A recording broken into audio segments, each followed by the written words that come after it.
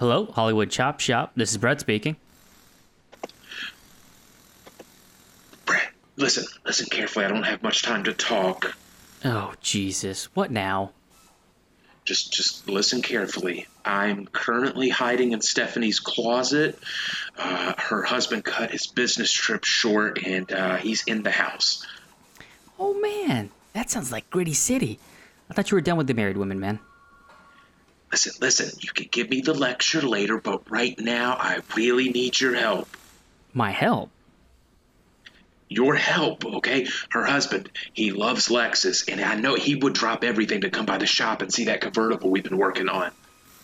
You mean the Infinity convertible? Okay. That could work. You know what? Maybe I could just, I could even take him for a quick spin. Infinity, Lexus, Ford, Ferrari, who gives a fuck? But yes, a test drive would be a great idea. Just get over here. Yeah, hell, he's a nice enough guy. Maybe we can even grab a couple pops together, you know? Yes.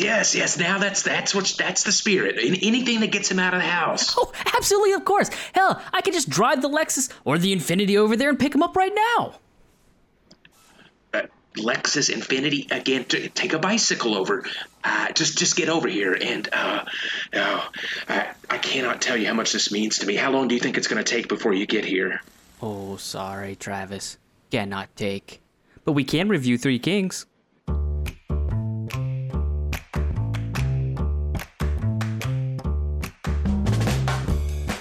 Four soldiers occupying Iraq in the aftermath of the Persian Gulf War embark on a heist to enrich themselves with gold Saddam stole from Kuwait. What should be a quick mission spirals out of control after the band of bandits witness the brutal murder of an Iraqi rebel at the hands of Saddam's remaining forces. Feeling compelled to do the right thing, the soldiers must now put their bouillons on the line to help escort a group of displaced refugees to the Iranian border. Will our four heroes cash in on their scheme, or will we be left wondering, what was the point? We are your Cinemechanics, Brett Mosier and Travis Santana, and today we are reviewing the 1999 hit, Three Kings. Travis, go ahead and give me your quick diagnostic. What did you think of the movie? In your intro there, are you talking about the little cubes you put in soup? No, we're talking about gold bars, Travis. Oh, okay. No, I enjoyed the hell out of this movie. I remember liking it when it was new, and to me, the Gulf War is my favorite war to see on film because really not much actually happened during the war.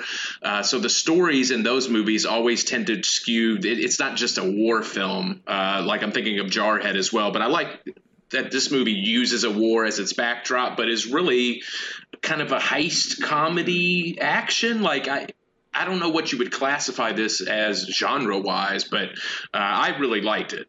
What about you? Yeah, definitely. It's definitely like a dark comedy. I don't even know if I would go so far to call it a heist movie because I think it plays so little into the movie, which we'll get into that because that's going to be a fun discussion in and of itself. But it's definitely, I think, kind of a dark comedy, kind of action adventure type movie. I also very much enjoyed it. It's one of those that I saw this movie probably when it first came out and had very little understanding of what was happening in the movie. So it was fun to go back to it after having, years of watching movies and kind of reviewing them and analyzing them to go back and watch this movie. It is a lot of fun. I will say I do think it's a little too long. Or I don't even know if it's too long or if it just felt too long. Like, again, to say I did deeply enjoy this movie. I thought it was a lot of fun, but I do know that there was definitely a certain part in the movie where I'm like, when is this going to wrap up? Like, I'm about ready for this movie to be done. And I'm trying to remember exactly. It might have been right about the time that Troy, Mark Wahlberg's character, is captured. And it's the first time he's brought to the stronghold with where he gets tortured. That might have been where I'm like, okay, I'm kind of leaning towards I'm ready for the movie to kind of to wrap itself up, especially because having watched it before, I knew what still had to happen. I was like, fuck, we still have to get through like 3 more set pieces, and I'm like, when the fuck is this wrapping up?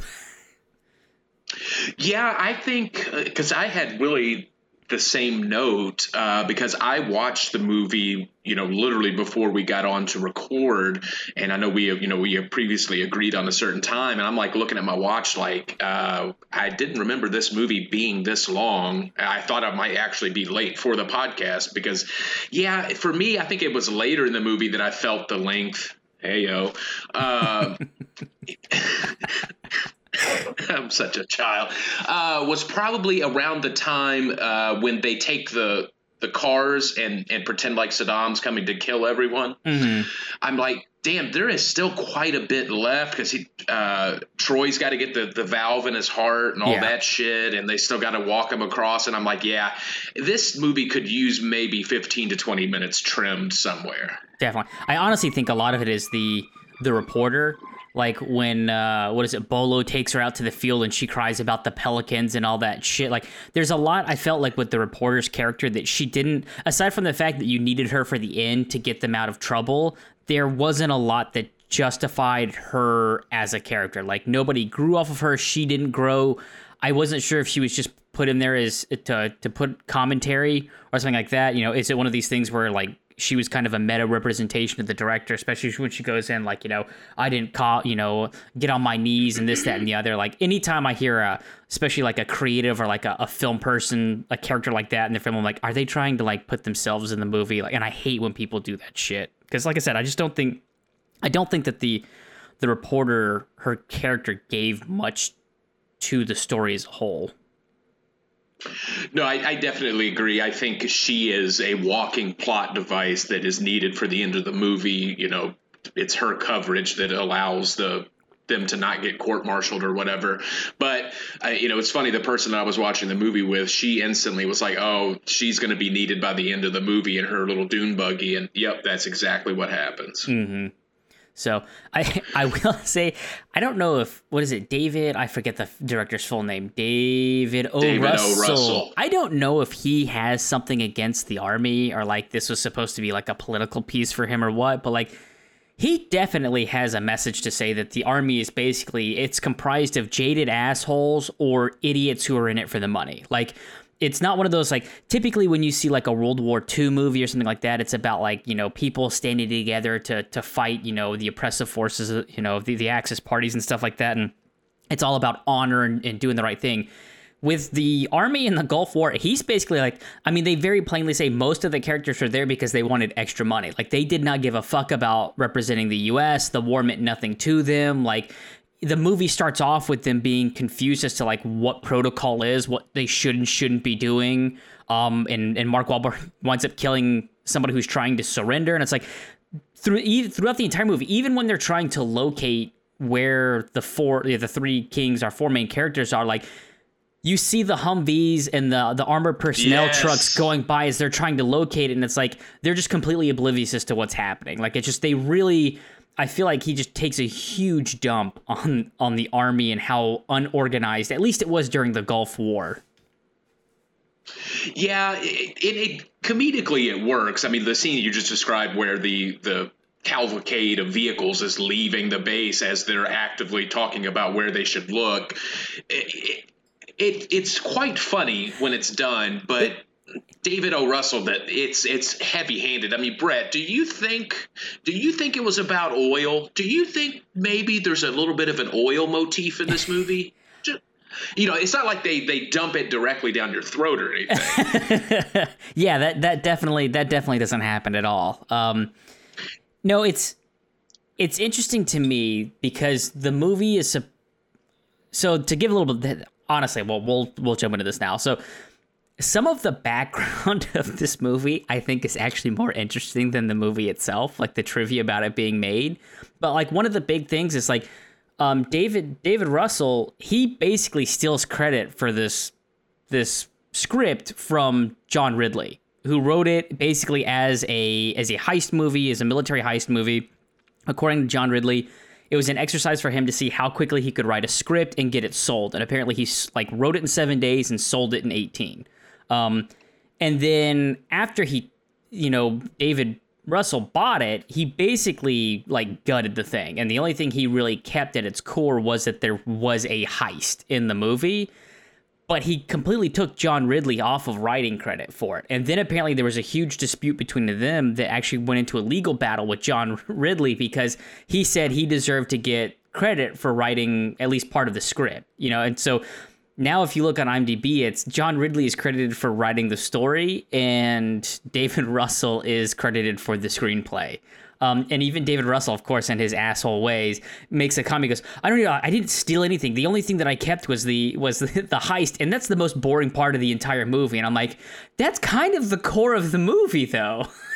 Regardless if you do a lot of stuff outside of that plot, like that's the whole thing that moves this movie forward is the heist.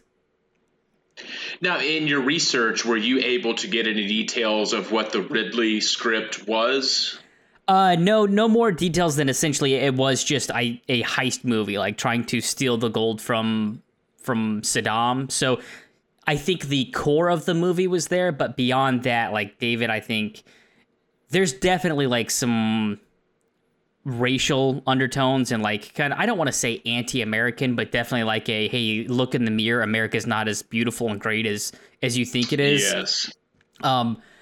Especially with like the whole Michael Jackson thing, which is also funny. So there's a whole like kind of dialogue where Mark Wahlberg, Troy, is being tortured, and the guy who's torturing him is talking about like what had happened with Michael Jackson. Like he was, basically. And can I interrupt you for 1 second? Uh-huh. The actor that you're talking about, he takes this movie, puts it in his pocket, and walks away with it. Yeah. In my opinion. Oh yeah. Yeah. But sorry, continue. Yeah. But that whole dialogue where he's talking, he's asking about Michael Jackson, like why would he straighten his hair and dye his skin and all that, and basically goes into the whole thing that America makes black people hate themselves the same way that America tries to hate the Iraqi people and all that, and basically kind of almost like Zionism and stuff like that. But it's very interesting. But apparently, I guess, I don't know what the original line was, but again, David O. Russell, apparently there was some comment about Michael Jackson being a pedophile, and he had to sign legal documents saying that he would not put that into the film. Wow. Okay. Yeah. Yes. There's a lot of really fun trivia about this movie. Well, when you said you had some trivia about the movie, you did not go to the immediate one, which is, from what I understand, George Clooney had to be restrained from fighting the director because David O. Russell is such a prick. Oh, it wasn't restrained. They actually did fight. They got into a physical altercation. The second time, George Clooney called him out for being an asshole on set. I'm going to assume Clooney got the better of him because I looked at David O. Russell. It doesn't look like he could. I believe like really carry himself. George Clooney was kind of caught off guard, and at a certain point, like I think David Russell had him by the throat, but eventually the fight got broken up. But it all came down to, I guess, David Russell was just being a total asshole and like demeaning and humiliating people on set, and like this is the second time George Clooney was like, hey, like I understand, like nerves are high, like there's a lot going on, it's been a big day, but like you can't treat people like that. And apparently he had talked to him before about this and wrote him a letter, and David O. Russell just basically came out swinging verbally first, telling him that George Clooney was being a dick and that he needed to do better acting and this, that, and the other, and then it ultimately resulted in the two of them getting into a physical altercation on set. And then apparently David O. Russell pouted the rest of the shoot. Yeah, we could probably spend the duration of the podcast just talking about how much of a piece of shit David O. Russell is. I won't do that, but it blows my mind that people continually want to work with him because, for my mind, he hasn't made that many great movies. And when he filmed I Heart Huckabees, he literally made Lily Tomlin break down in tears, and I believe there's footage of it out there. So why he continues to get the talent that he gets for some of his movies is astonishing. I think, because again, in doing some of the research for this movie, I think it is because he gets to do that perfect in that Venn diagram of art house film and like big budget. He is one of the few directors that gets to play in that middle ground where he gets to do something a little avant-garde with a lot of money. Because even Three Kings, I was reading Warner Brothers and all that, they were very concerned. This is the first time they were really letting somebody go out and do something a little different in a long time. And they were very concerned with the amount of money they were giving David O. Russell and what he was going to do with this movie, which came down to, again, I guess Warner Brothers wanted the bull exploding scene and the scene of the woman being basically assassinated, the mother being killed. They wanted those removed from the movie, but I guess he was able to fight and keep those in. But I think he gets to play in this weird middle ground where, like, you can do something fun and different other than, you know, the typical Hollywood blockbuster, but it's got a lot of money behind it. And that's all I can think of that attracts talent, because especially in today's times, I'm surprised anybody would tolerate that level of abuse. Yeah, it's interesting. One last thing on David O. Russell's, you know, attitude. It amazes me that he's worked with Christian Bale on multiple occasions, because I would love to know the interaction between those two. Apparently, because something tells me David O. Russell's not going to talk shit to Christian Bale, since Christian Bale is fully willing to verbally attack a guy for walking in the background of a scene. So apparently they might have gotten into it, not as bad as George Clooney, but apparently Christian Bale had to step in the middle because of how David O. Russell was treating Amy Adams in American Hustle. Apparently he had to step in and be like, dude, you need to slow your roll. Like, you need to calm down. So Jesus Christ. So, yeah. Christian Bale did not sit idly by as he watched, you know, David O. Russell just completely go off on people. So yeah, it's it's clear that we don't like David O. Russell. He does a fine job directing, but he sounds like a miserable human being. Yeah. So let's hit some specific things. What kind of stuff did you mostly appreciate about the movie? I think in terms of script writing, and I guess this is when you have a director who's this heavily involved in the process, like rewriting it and all that, he knows exactly what he's going to shoot. He knows how he wants to shoot it and how the story wants to go. I think this is one of the tightest movies I have ever seen, in terms of almost everything has a callback or a payoff. Like the whole conversation about Michael Jackson and race, to me, is queued up when the first time they raid the bunker and the first village, they're watching police brutality on the little TV. Yeah, Rodney King. Yeah. They're watching that. I have tons of examples of, like, basically where they set up, and I don't want to go so far as to say it's foreshadowing, because I think it's not quite as heavy as foreshadowing, but it's definitely like it cues things up. Let me see. Well, I can think of an example of that maybe that you have in your notes as well. I loved the Nerf football setup, even down to the fact that, again, playing on the racial issues of this country. What does Conrad say? Mark Wahlberg's mad at Ice Cube Chief for not putting enough arc on the ball, and Conrad comes in with this wild racist statement like it's nothing. It's like, that's why blacks make better receivers than quarterbacks, and I'm just like, he just casually drops that. But then by the end of the movie, Chief is throwing that football and takes out the helicopter with it. So, like, stuff like that, that's an extra level of detail that you don't get from a careless director. Yeah, absolutely. I did have that. The airport, just the fact that you would have, Ice Cube, his kid Chief, just very quickly state that he works at an airport, and then it calls back to when they have to pick out the luggage, like why he would know what bags you can use, because that's something that I feel like you'd see in a lot of movies where a character, like, you can use these, they can carry 65 pounds. It's like, why the fuck would that character know that? But, like, it's so many just, like, it's little very tight things. To the point where at one point, Archie, George Clooney's character, makes a comment about, like, they're going to be able to take the gold no problem because Saddam was only concerned with the rebels.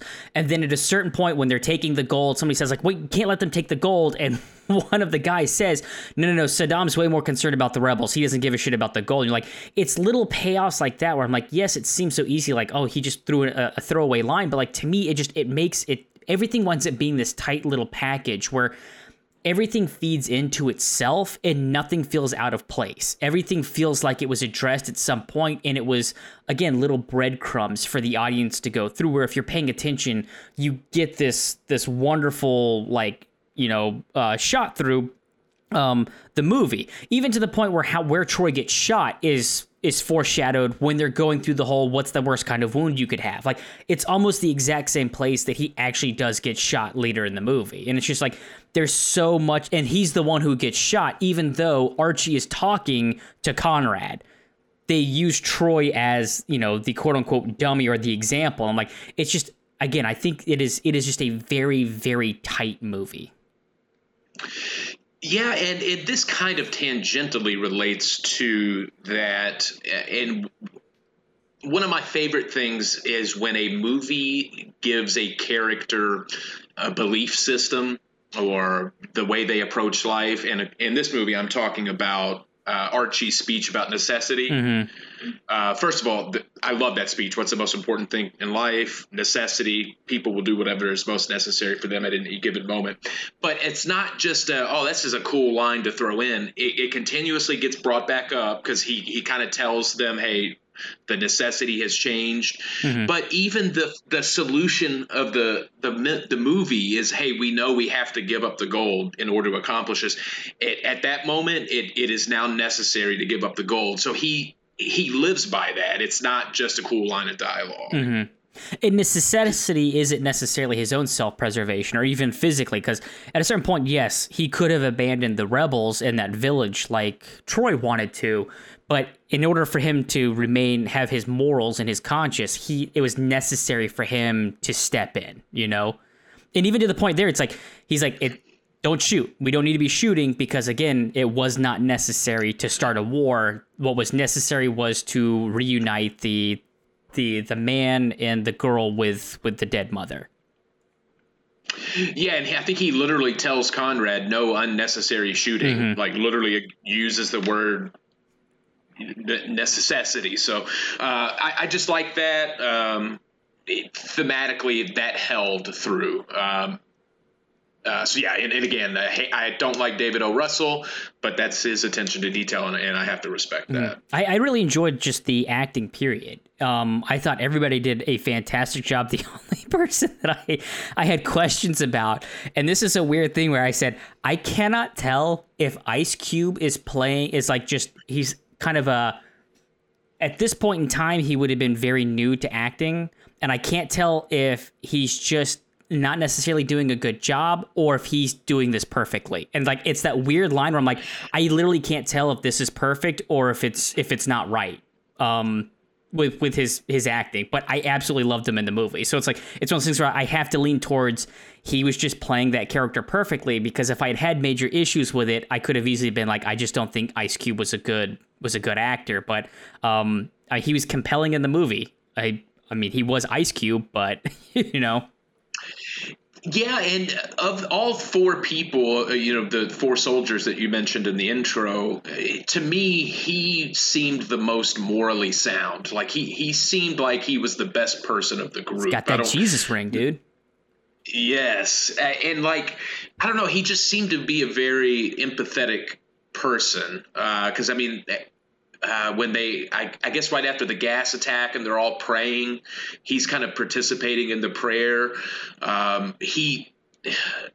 Even though he should fucking hate Conrad and just tell him to shut the fuck up at every turn, he actively tries to educate Conrad at times. Well, like, legitimately, like, he doesn't insult him. He's just like, you're ignorant, and tries to educate him when he can tolerate it. Well, and even to that point, it goes back to your man with a code. His code, he says it in the movie. Jesus, God puts something in front of me, and that's what I have to take care of, is what God puts in front of me. So, like, he doesn't do it begrudgingly. It's just whatever's in front of him, to the point where it could be Conrad being an ignorant piece of shit, or it could be, $23 million worth of gold. Whatever has been put in front of him, he's going to take care of. That's his code, So, again, just even the characters are very... There's no character in this movie where I'm just like, what an obnoxious piece. Even Conrad plays a very specific point. And I think Conrad is very much how the world views the U.S. He's got the revolver, which makes no fucking sense for him to be carrying around, but makes complete sense for his character to be carrying around. He's kind of ignorant. He's constantly trying to show off for somebody else. What did I have right here? American, uneducated, gun-toting, loud, and constantly trying to look cool. is who Conrad is, and that is very much how, you know, the world, kind of views the U.S. Yeah, and I mean, you know, some of that is justified, I would say, but even Conrad, I really, he could have easily just been comedic relief, and that would have been fine. But even Conrad, there's certain scenes where the emotion of the character, when after he punches Ice Cube and he apologizes to Ice Cube, like it was childlike in its sincerity. Mm-hmm.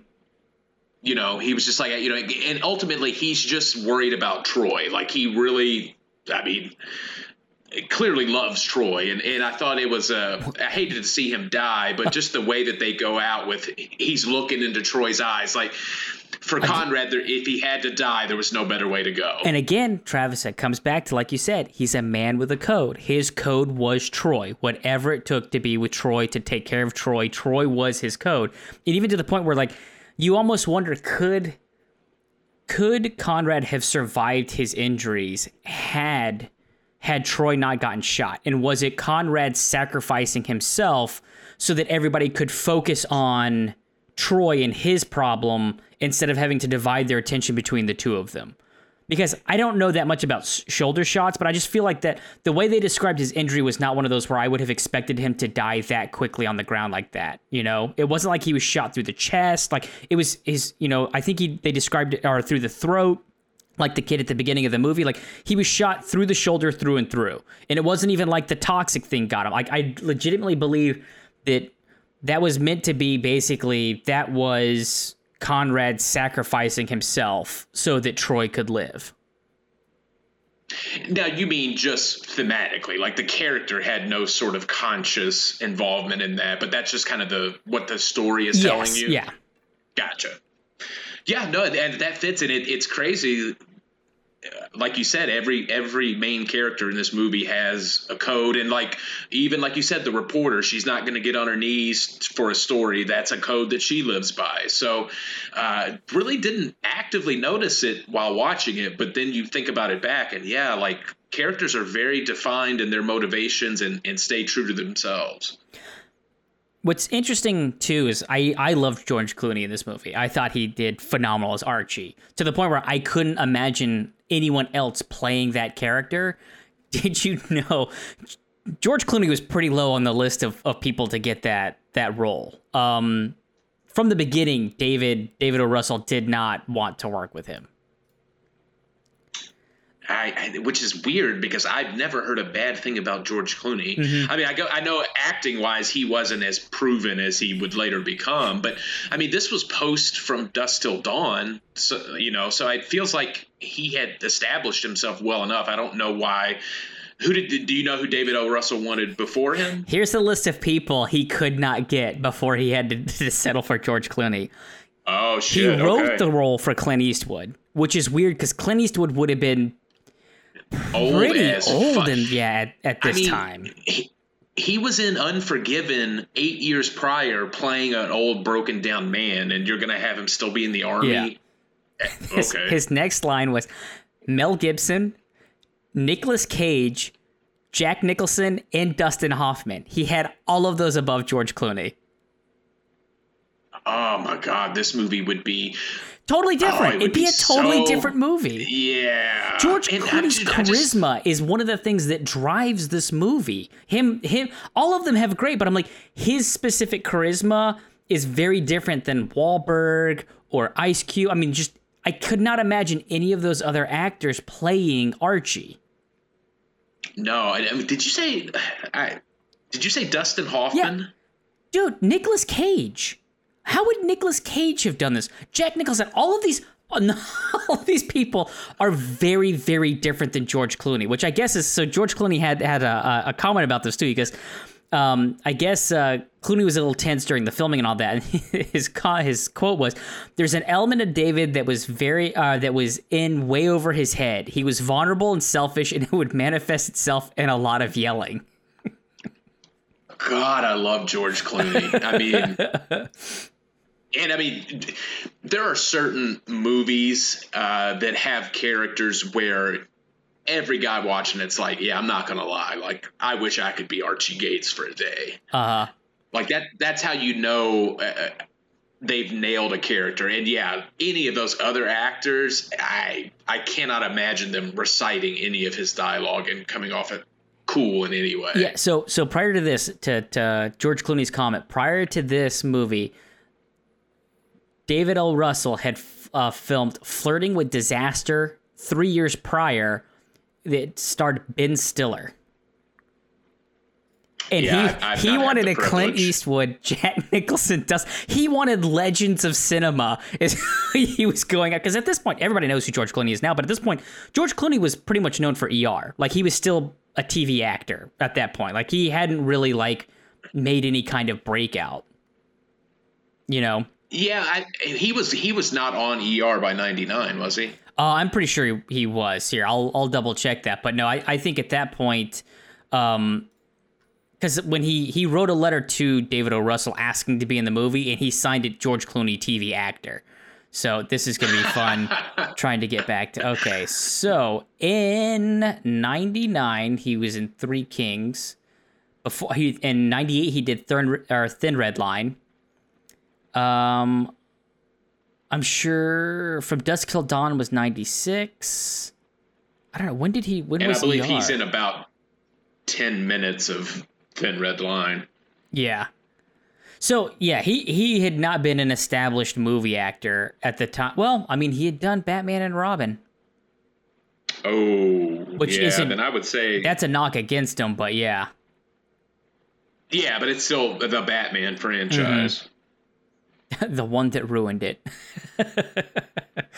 So, but, wow, yeah, no, this might have been right about the time that George Clooney was peaking. Because right after this, 2000 was Failsafe, Oh Brother, We're Out There, The Perfect Storm. All three of those were 2000 movies. 2001, he did Ocean's 11. And then he kind of takes a little bit of a break from decent movies. So, but yeah, this probably would have been right about the time that he was really starting to make a name for himself as a movie actor. Yeah, so he was on the first 6 seasons of ER, and ER started in 94. So this literally would have been, he had 1 year left on ER. Yep. Yeah. But yeah, so I know you mentioned the acting across the board. And I know I mentioned briefly the Iraqi soldier who I said kind of steals the movie in the few scenes that he's in. But, man, I know we talked about him. I'm surprised that Spike Jonze hasn't done more acting. I mean, maybe he just doesn't particularly enjoy it, but I thought he was great. I don't know what kind of range he has, but... I did too. I also thought he was the rapper in the scene when they're walking through the village and there's like the French rap song. I thought they did it as like some kind of juxtaposition where it's like it's supposed to be the American culture being brought into Iraq and all that. Was not him. But I do have to say it sounded just like, because I had to look it up because like, did they get him to do a track? I'm like, that's impressive that like, again, this whole idea of like the American soldiers kind of bringing in American culture and all that stuff. But like, nope, that wasn't it at all. So. Yeah. Funny that you say that. Again, the person that I was watching the movie with, the first like 5 seconds, like, is that also, we were talking about Spike Jonze, and she was like, is that also him rapping? And I was like, I don't know. It does sound like it. So it's weird that you had that exact same thought. So it looks like Spike Jonze moved to directing is why he hasn't been acting in much. Yeah, I know he directed Being John Malkovich, I think, most famously. Yeah. So, yeah, I don't know. I thought he was really good in this. So, especially as a kind of redneck who, you know, shoots stuff outside of his trailer. Yeah, I loved that scene too. I don't really have a day job. Part-time jobs. Yeah. Oh, that's a good Spike Jonze impression. Oh, thank you. That's Spike Jonze doing an impression of an American hick. Any other positive stuff you want to hit on? Yeah, movies get me when they with a good juxtaposition and music direction, and I don't want to say soundtrack because I feel like soundtrack is the wrong terminology.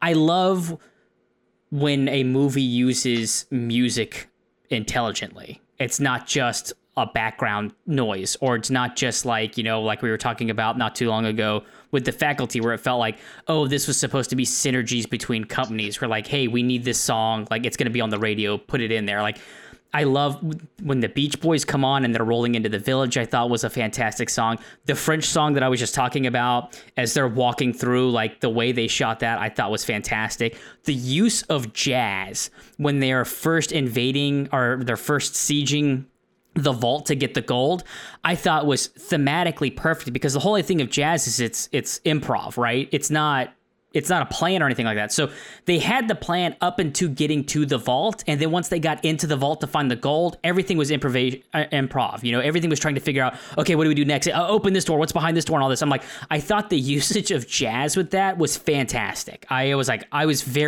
this is perfect. Like, it feels almost out of place because there's no jazz anywhere else in the movie, but I'm like, no, it's perfect because of where we are right now. Like, this is in their minds, this is exactly how things would be playing out, even to the point where it's kind of optimistic. Like, it's not like it's fun and kind of kitschy and all that. Again, where this is the heist part of the movie. Like, so it's like there's no imminent danger or anything like that. It's just kind of fun watching them figure it out and get to the goal. And like I absolutely loved the use of jazz when they discover the gold. Yeah, and it helps also kind of preserve that sense of chaos and just kind of got to move, got to keep moving, got to go quick, which is the vibe they obviously had. And yeah, just back to the Beach Boys point you made too, I really enjoyed in this movie, and when movies do it in general, when, you know, Mark Wahlberg's even singing along with it at one point when it's not actually playing yet. Yeah, he's the transition into it. Yeah, no. Yes, exactly. Yep. No, yeah, fantastic. So I really, really enjoyed that. Like I said, it's just, again, I think the whole thing, it goes back to, again, this movie being very tight. Like, I feel like everything in this movie was done with intent. And you go back and, like I said, when you look at it, there was no part in this movie where I'm like, I didn't understand a character's motivation, or I was like, what the fuck going on? What was this? And like, to me, this is the perfect example of like, I bet you David O. Russell had this entire movie mapped out and basically sketched out in his mind or whatever, or even, you know, actually on paper before he started shooting. He knew every beat of this movie before he ever stepped behind a camera. And it shows. I mean, because there's no part where it feels like, oh, on day 30 of their 86-day shoot, he decided he wasn't quite happy with this part of the script, so they're gonna redo this scene, and they've changed it up. And it's like, well, yeah, but now nobody looked over it to make sure it makes sense with other parts of the script. Like when we talk about like this doesn't make any sense with what happened earlier. So that, but it also can work against the director, because, you know, I'll let you. Do you have anything else positive you want to say about the movie before I jump into my biggest gripe? No, I think I'm ready to kind of be a little more critical of it, and maybe the, albeit few areas that it maybe suffered in. What do you got? According to David O. Russell, this was intentional and all that, but I absolutely loathed some of the lighting effects, and he used a certain film that caused, whenever it is developed, like you get more rich, darker blacks, and I guess some of the silver in the film stays out, which causes like these high contrast things. I'm like, I despised it. I thought it was kind of all over the place because it's not consistent. He doesn't use it throughout the entire movie. It's just in certain scenes. I couldn't understand why he used it in certain scenes. And even the use of like slow-mo, all I could think of is like, this is an example of when you got like a kid in high school, or anybody when they first get like a software and they find out you can use like the predetermined effects that are in a program, and they just start throwing them in there willy-nilly because they think they look good, but they don't make sense in the movie. It's like, oh yeah, it looks cool, but this makes no fucking sense. And I definitely thought there are parts of the movie that suffered from that, where it's just like, I don't understand why we have the super contrast lighting, what we're trying to suggest or convey here.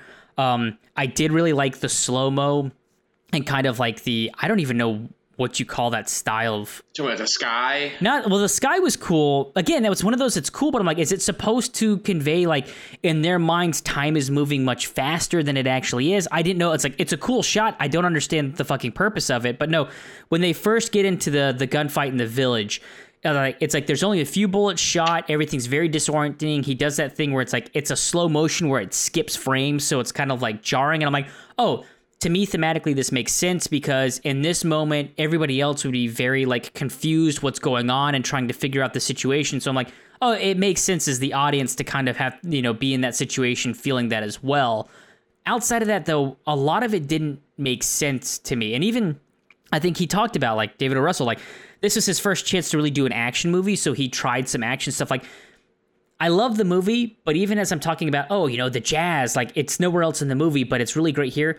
The movie does feel like it's a bunch of different set pieces that are, for whatever reason, weaved together, but, like, by themselves they're like, it's not the same movie. It's like he shoots the movie differently in different parts of the movie, which is very interesting, but for some reason it works in this instance.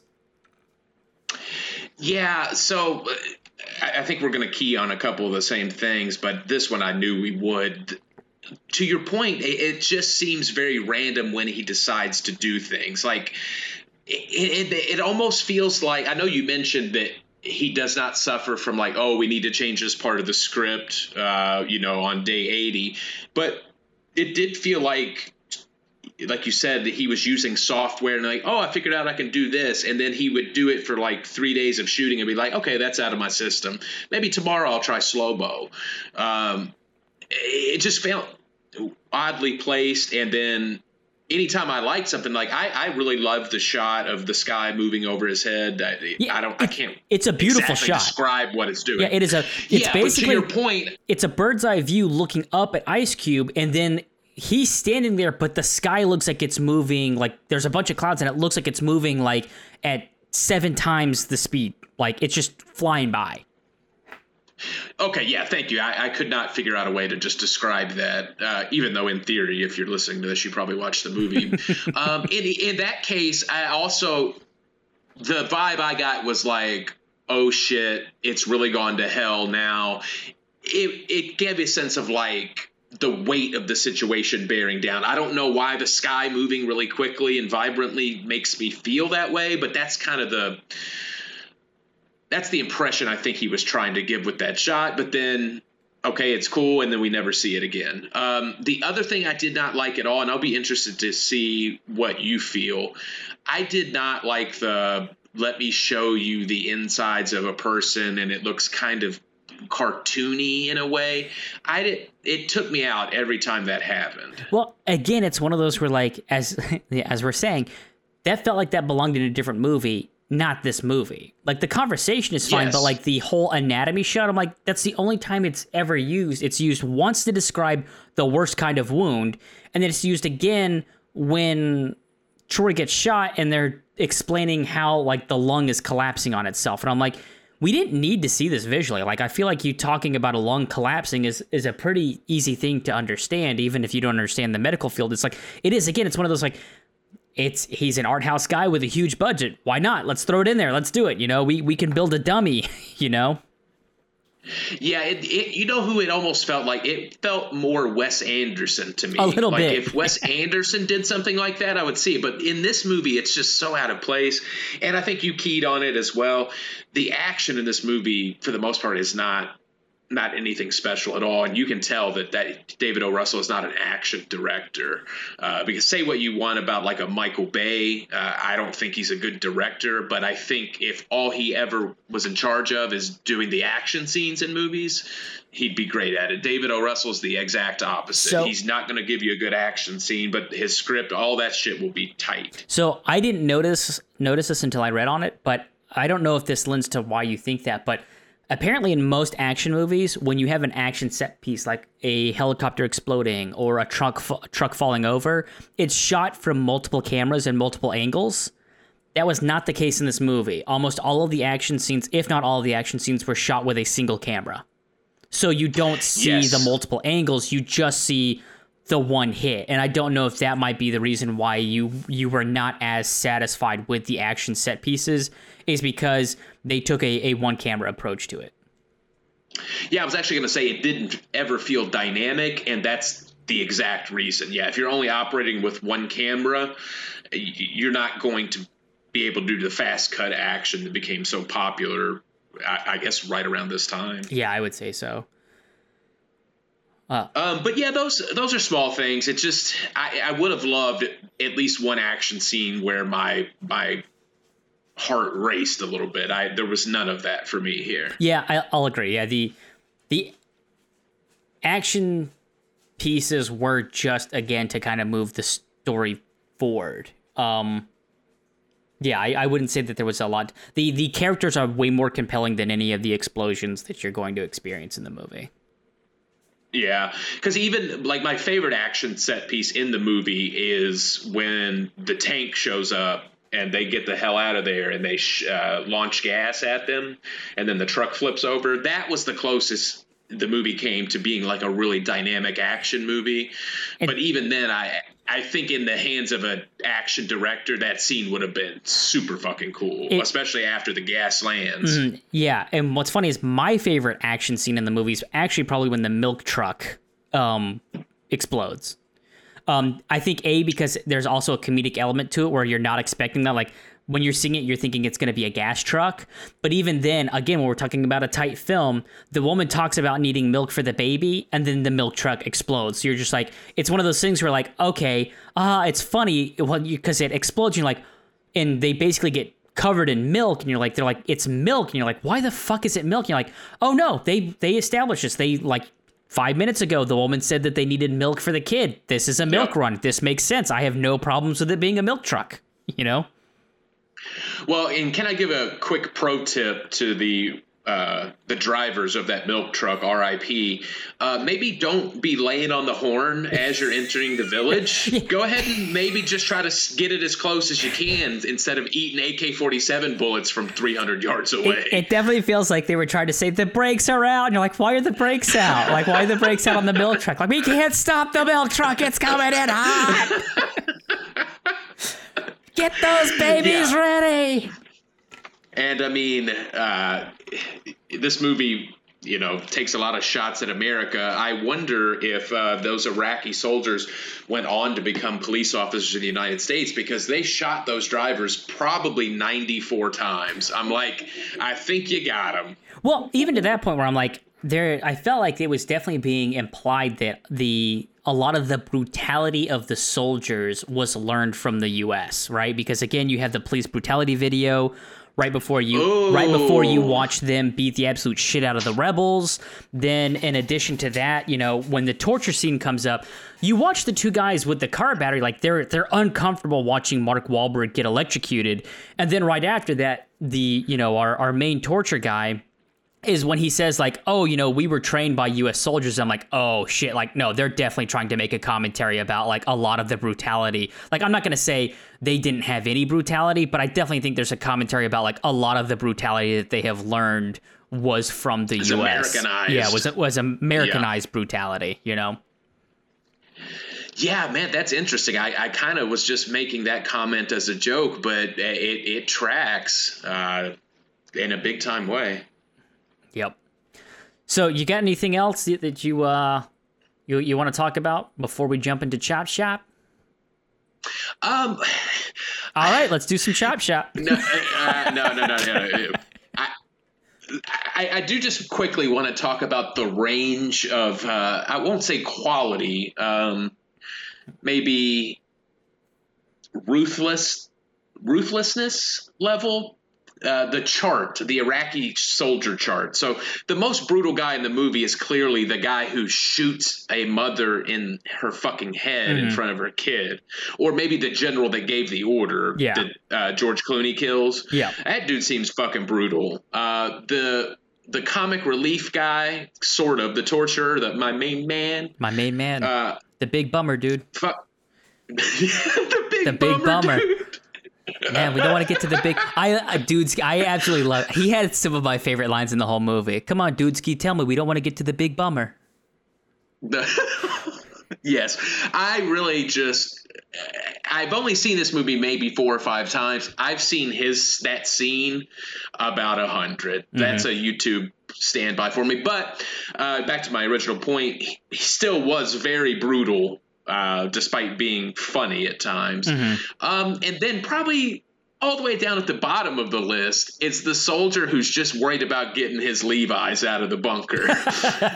Do you remember that scene? Well, because even that, I wasn't sure. Again, is that commentary about like they're there to steal gold is the American treasure, but to the Iraqi soldier is Levi's, something we take for granted. Like that was worth him stealing. If he was going to take something from Saddam, he took a shit ton of Levi jeans and was trying to get out of there. Like denim was his gold, you know?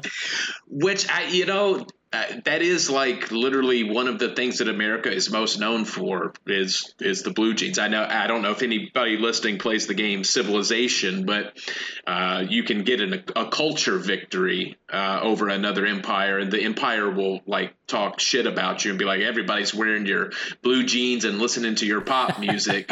And what is this movie? They show the jeans, and it has a whole line of dialogue about the king of pop. Yep. But yeah, I think that's it for me as far as complaints. They're few and far between. I just wish it was a little bit more action friendly in the set pieces. Yeah, a little more action and maybe cut about 15 minutes out of it. And I think it would be a stellar movie. Well, it's already a stellar movie. I think it would be better if you did that. Yeah, I would move it into maybe like a one tier higher as terms of like classics. Mm-hmm. All right, Dudeski. But yeah, what's next? All right, Dudeski. Let's get into some Chop Shop. All right, you want to start us off, or do you want me to start us off? Well, I'm going to ask you to, because honestly, I'm going to kind of lay out kind of a pathetic weak attempt this week. So hopefully you got something good for the people. All right. And feel free to chime in. You know, this is a group effort here, the think tank. All right.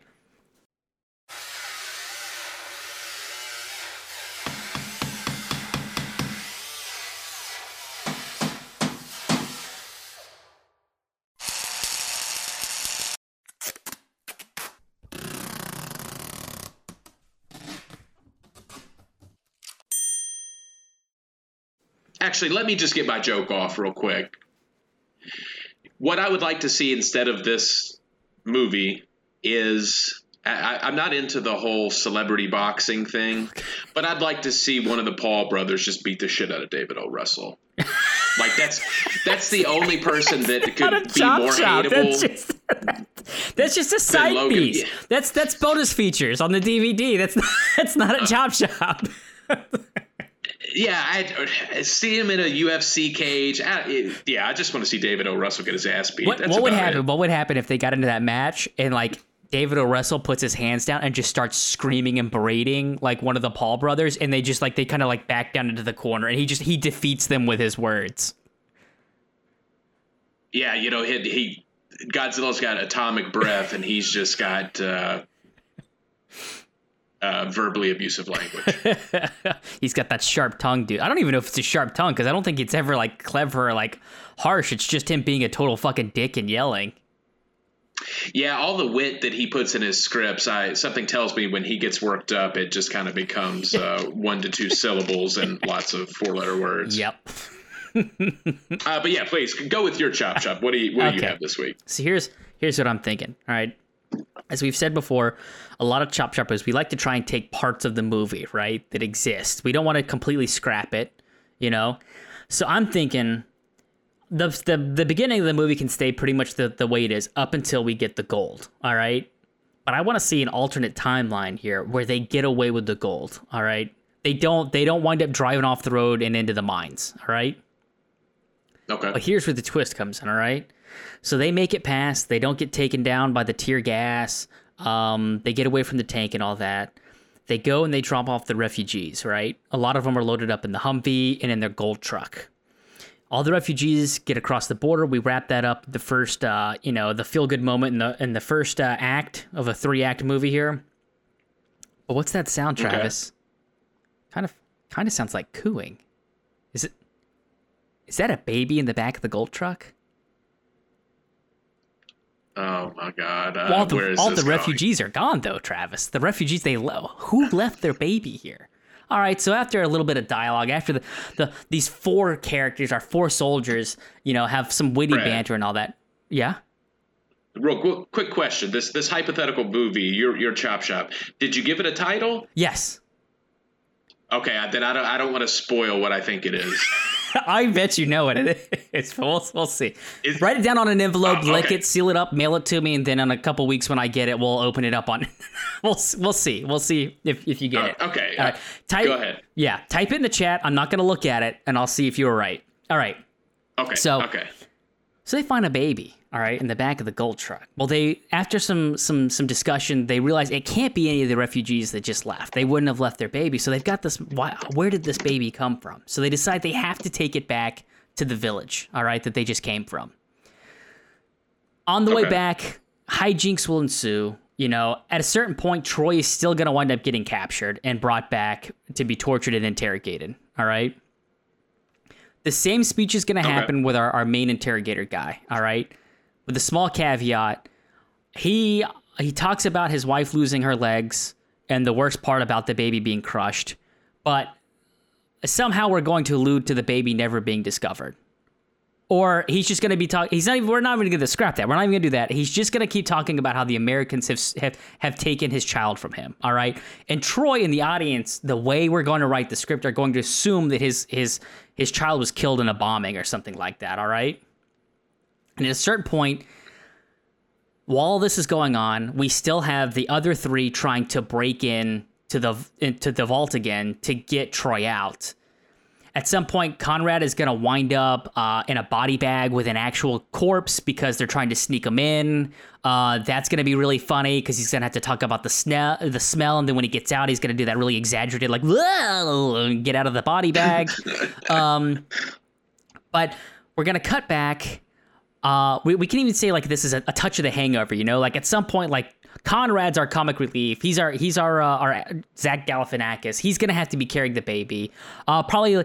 And he's going to have to learn to appreciate, you know, the Iraqis and all that because he's going to become attached to the baby. So that's where we're going to have a growth moment for him where he's not going to call him, you know, it's because it's in the movie, but like towel head and all that stuff. Like it's, you know, he's going to learn to appreciate them much like he kind of starts to do in the movie, being around the refugees. So Troy winds up realizing, oh my God, we have the interrogator's baby. That's whose baby we've been carrying this entire time. So he's frantically trying to tell him, like, we got the baby and all that. Right about that time, that's when the other three break in. You know, there's going to be a wrestling, you know, they're going to have to wrestle the weapon away. Troy's going to stop Conrad from like killing the guy as he's frantically talking about, that's my baby, because now he recognizes his child. And there's going to have that moment where, like, they give the child back. Everything winds up being okay. They still have all the gold. The movie is basically going to end with them still having... The reporter's still going to show up at some point. They're going to have to give all the gold away, except everybody has taken. At some point, they were talking about everybody needing to take a gold bar, to take bouillon for themselves, right? Everybody grab some bouillon, right? So the movie is going to end... with our three kings taking out their gold bouillon, and Conrad is going to take out some soup rations, and he's going to do the line about, I thought we needed the chicken cubes, and then that's how we're going to get the three kings without having to kill Conrad. That's my chop shop. You certainly put a lot more thought and effort into yours. Now, are you going to reveal your title? What do you think the title was? Three Kings and a Baby. It was Three Kings and a Baby.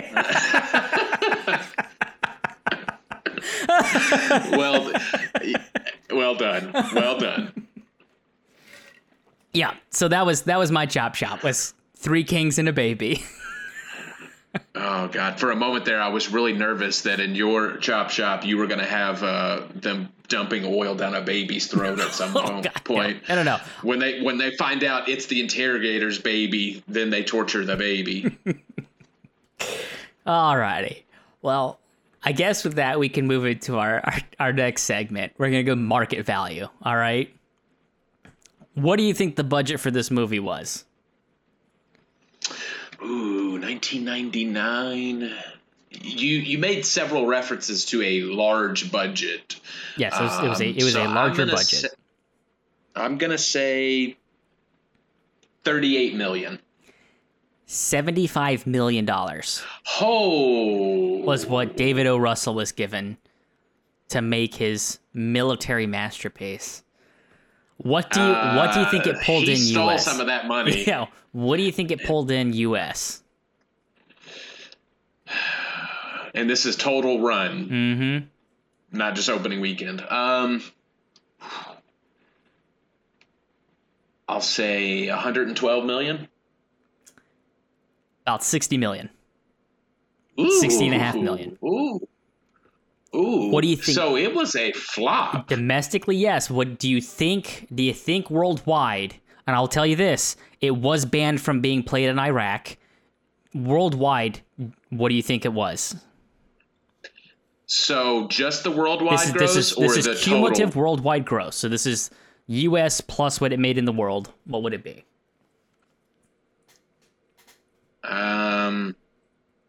78 million. The world liked it about as much as we Really? did. Yeah, it was about 108 million. So Oh, okay. So it made its money back globally.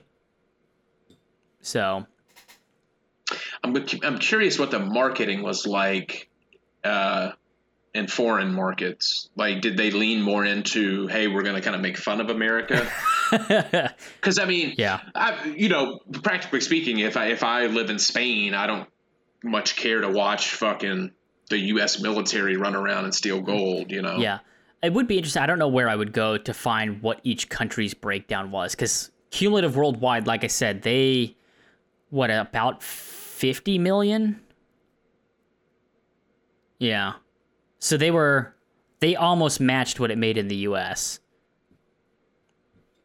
Yeah, that surprises me. I'll have to, just for my own interest, look into that. And this is another one we talked about. 99 was a crazy year for film. So you wonder if this had come out in another year, if it would have done better, or if it was just there was too much. Like, I would love to see. That is a very good. I would love to see if point. 1999, like, how much money that year made. Just cinema period versus other years. Just knowing how many amazing blockbuster movies came out that year, Yeah,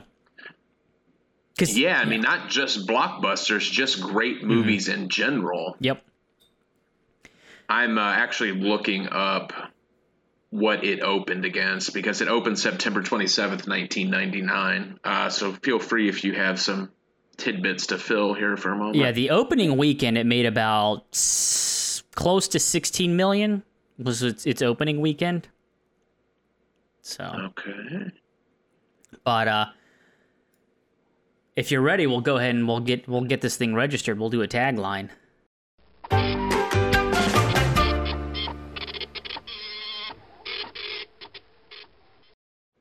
Oh yes, absolutely. All right, here we go. Are you ready? So you want to explain it real quick to the people at home what it is?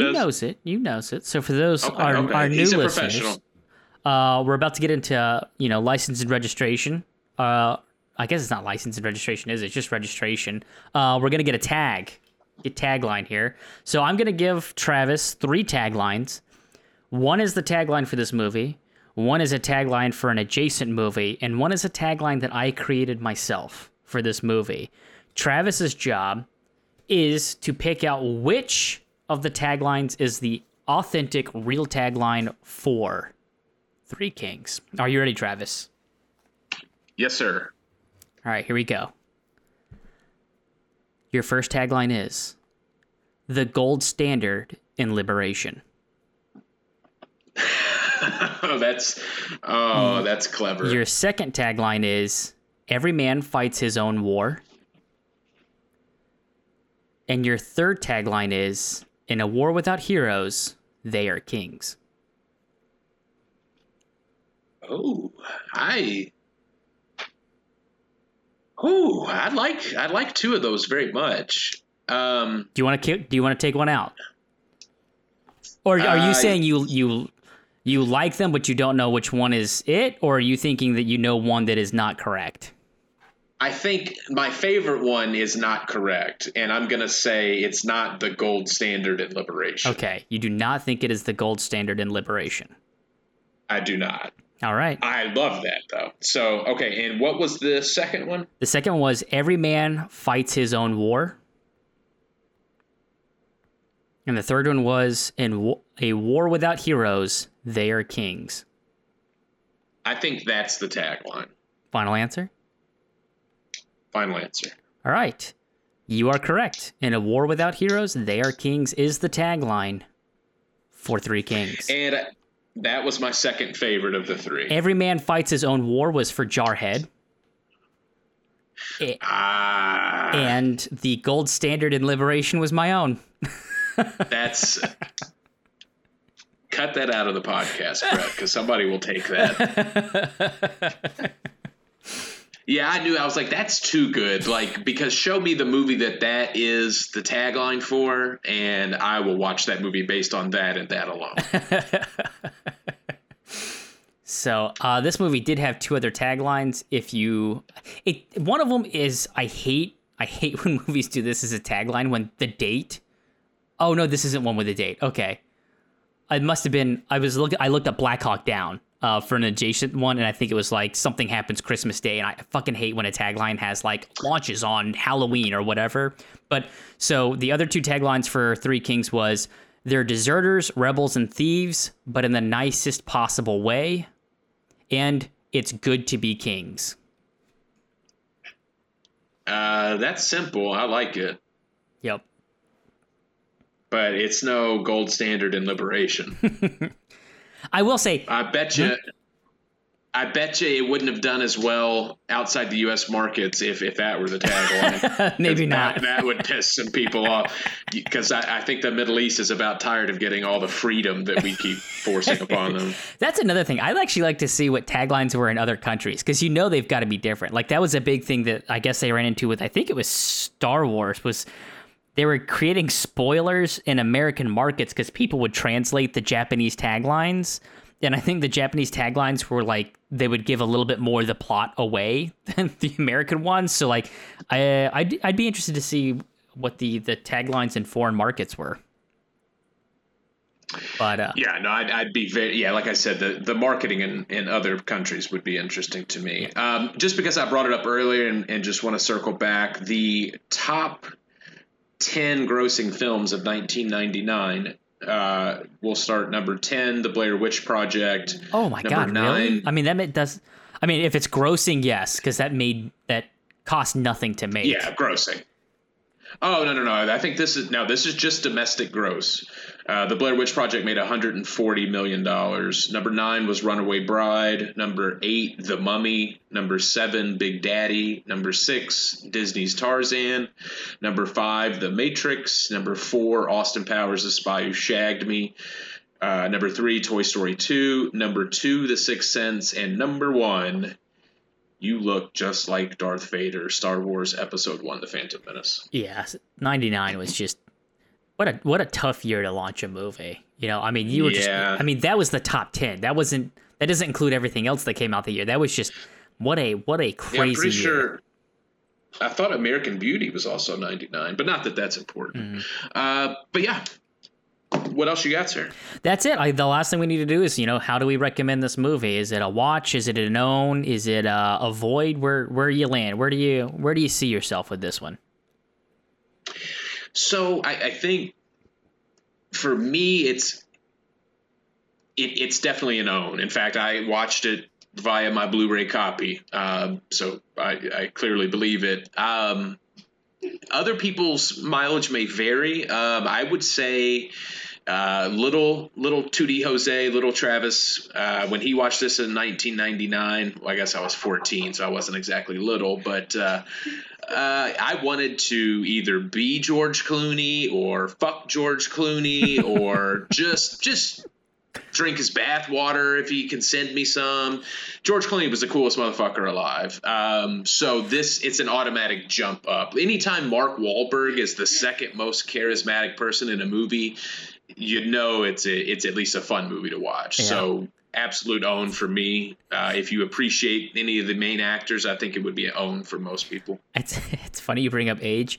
I don't know what my parents were thinking because they let little 12-year-old Brett watch this movie. So I don't know what Like, because I didn't watch it after it. Like, it wasn't. I'm sure we went and rented it at like Blockbuster or Hollywood Video or something like that. So I'm like, nope. They let me watch this movie with. I'm sure it was one of those like hide your eyes or earmuffs or something like that. But I'm like, there was definitely. I guess with the exception of you're introduced to George Clooney with him fucking a rival reporter.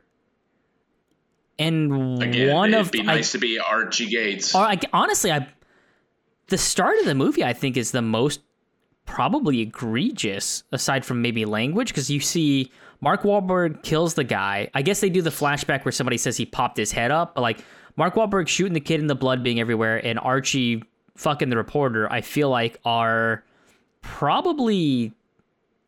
It doesn't get much worse in terms of what you'd show a 12-year-old from that. Than that. Well, I guess that's wrong. The woman getting shot in the head was pretty bad. I take that. Ignore everything I just said. Yeah, the more I think about it, I'm like, nope, there's definitely points in the movie you're like, ooh, yeah, maybe, probably not yeah, the best. Look at that tiny, that 7-year-old girl mourning the death of her mother who's just freshly bleeding out into the sand. Yeah, and it wasn't a shadow. It was like you got to see, like... I think if CGI was better, he would have put the bullet leaving her skull if he could have, but he had to just deal with the blood splatter instead. Yeah. But yeah, no, I mean, like you said, fine for kids. No big deal. Like, hey, this is what it would look like if mommy got shot. But yeah, so I would also own this movie. I thought I owned this movie when I went to go watch it. I was like, I didn't have it on Blu-ray, but I thought I had it on DVD. And apparently I cleared out a lot of my DVDs a while ago. And I guess this is one of the movies that it was sacrificed to the goodwill gods, but I will probably pick this up again. It is a little long. Like I said, I regret how long it is, but it's a fun movie to watch. It is good. For $2, very quotable. Yeah, it was very quotable. It was $2 for the HD rental on Amazon. It is definitely worth $2 to at least watch the movie if you have not already. Yeah, it's one that I would recommend to just about anyone. Yep. And the good thing too is I think a certain demographic, a war movie is just not a genre that they might enjoy. Mm-hmm. But again, I think probably one of the reasons that this movie was not more successful is I think people assumed it was just another war movie. So yeah, if you know anybody that would be hesitant to watch, it's like, oh, I don't just want to see 3 hours of fighting. It's not that movie at all. Well, and it's also not a heist movie, I would argue, because typically the heist does not happen until the end of the second act, and that's when the heist is completed and something goes wrong, and then they have to basically solve the error of the heist. Classic Fast Five. When they have to try and escape with it, and then the movie ends with, typically them opening the vault or something like that and showing all the treasure. The heist of this movie is pretty much done in the first, what would you say, maybe 30, 45 minutes? Like, the heist ends the first act of the movie. And then it's not a heist after that. Yeah, and I mean, it really doesn't even feel like a heist. It feels like just a smash and grab. Mm-hmm. Like a heist would imply there's a clever approach. It's not really a clever approach. It's just, hey, America's here. Give us the gold. Yeah. And you know what? Just to key on one other scene that I forgot to mention,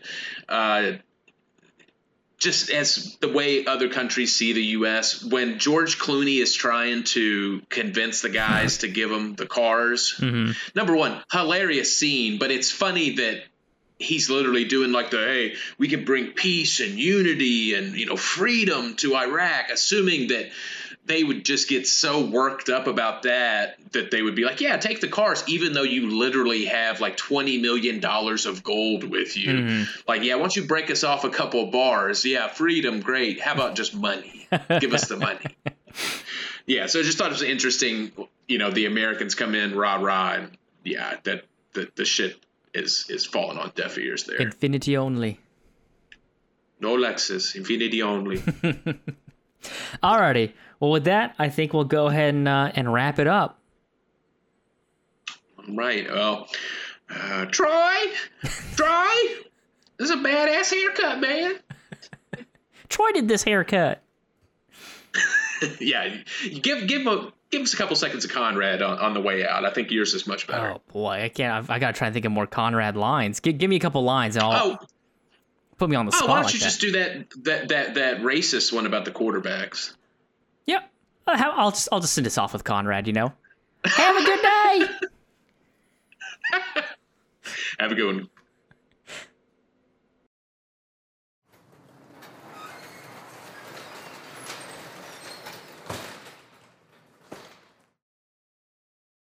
Four soldiers occupying Iraq in the aftermath of the Persian Gulf War embark on a hike. What did I do? After mirth. After mirth.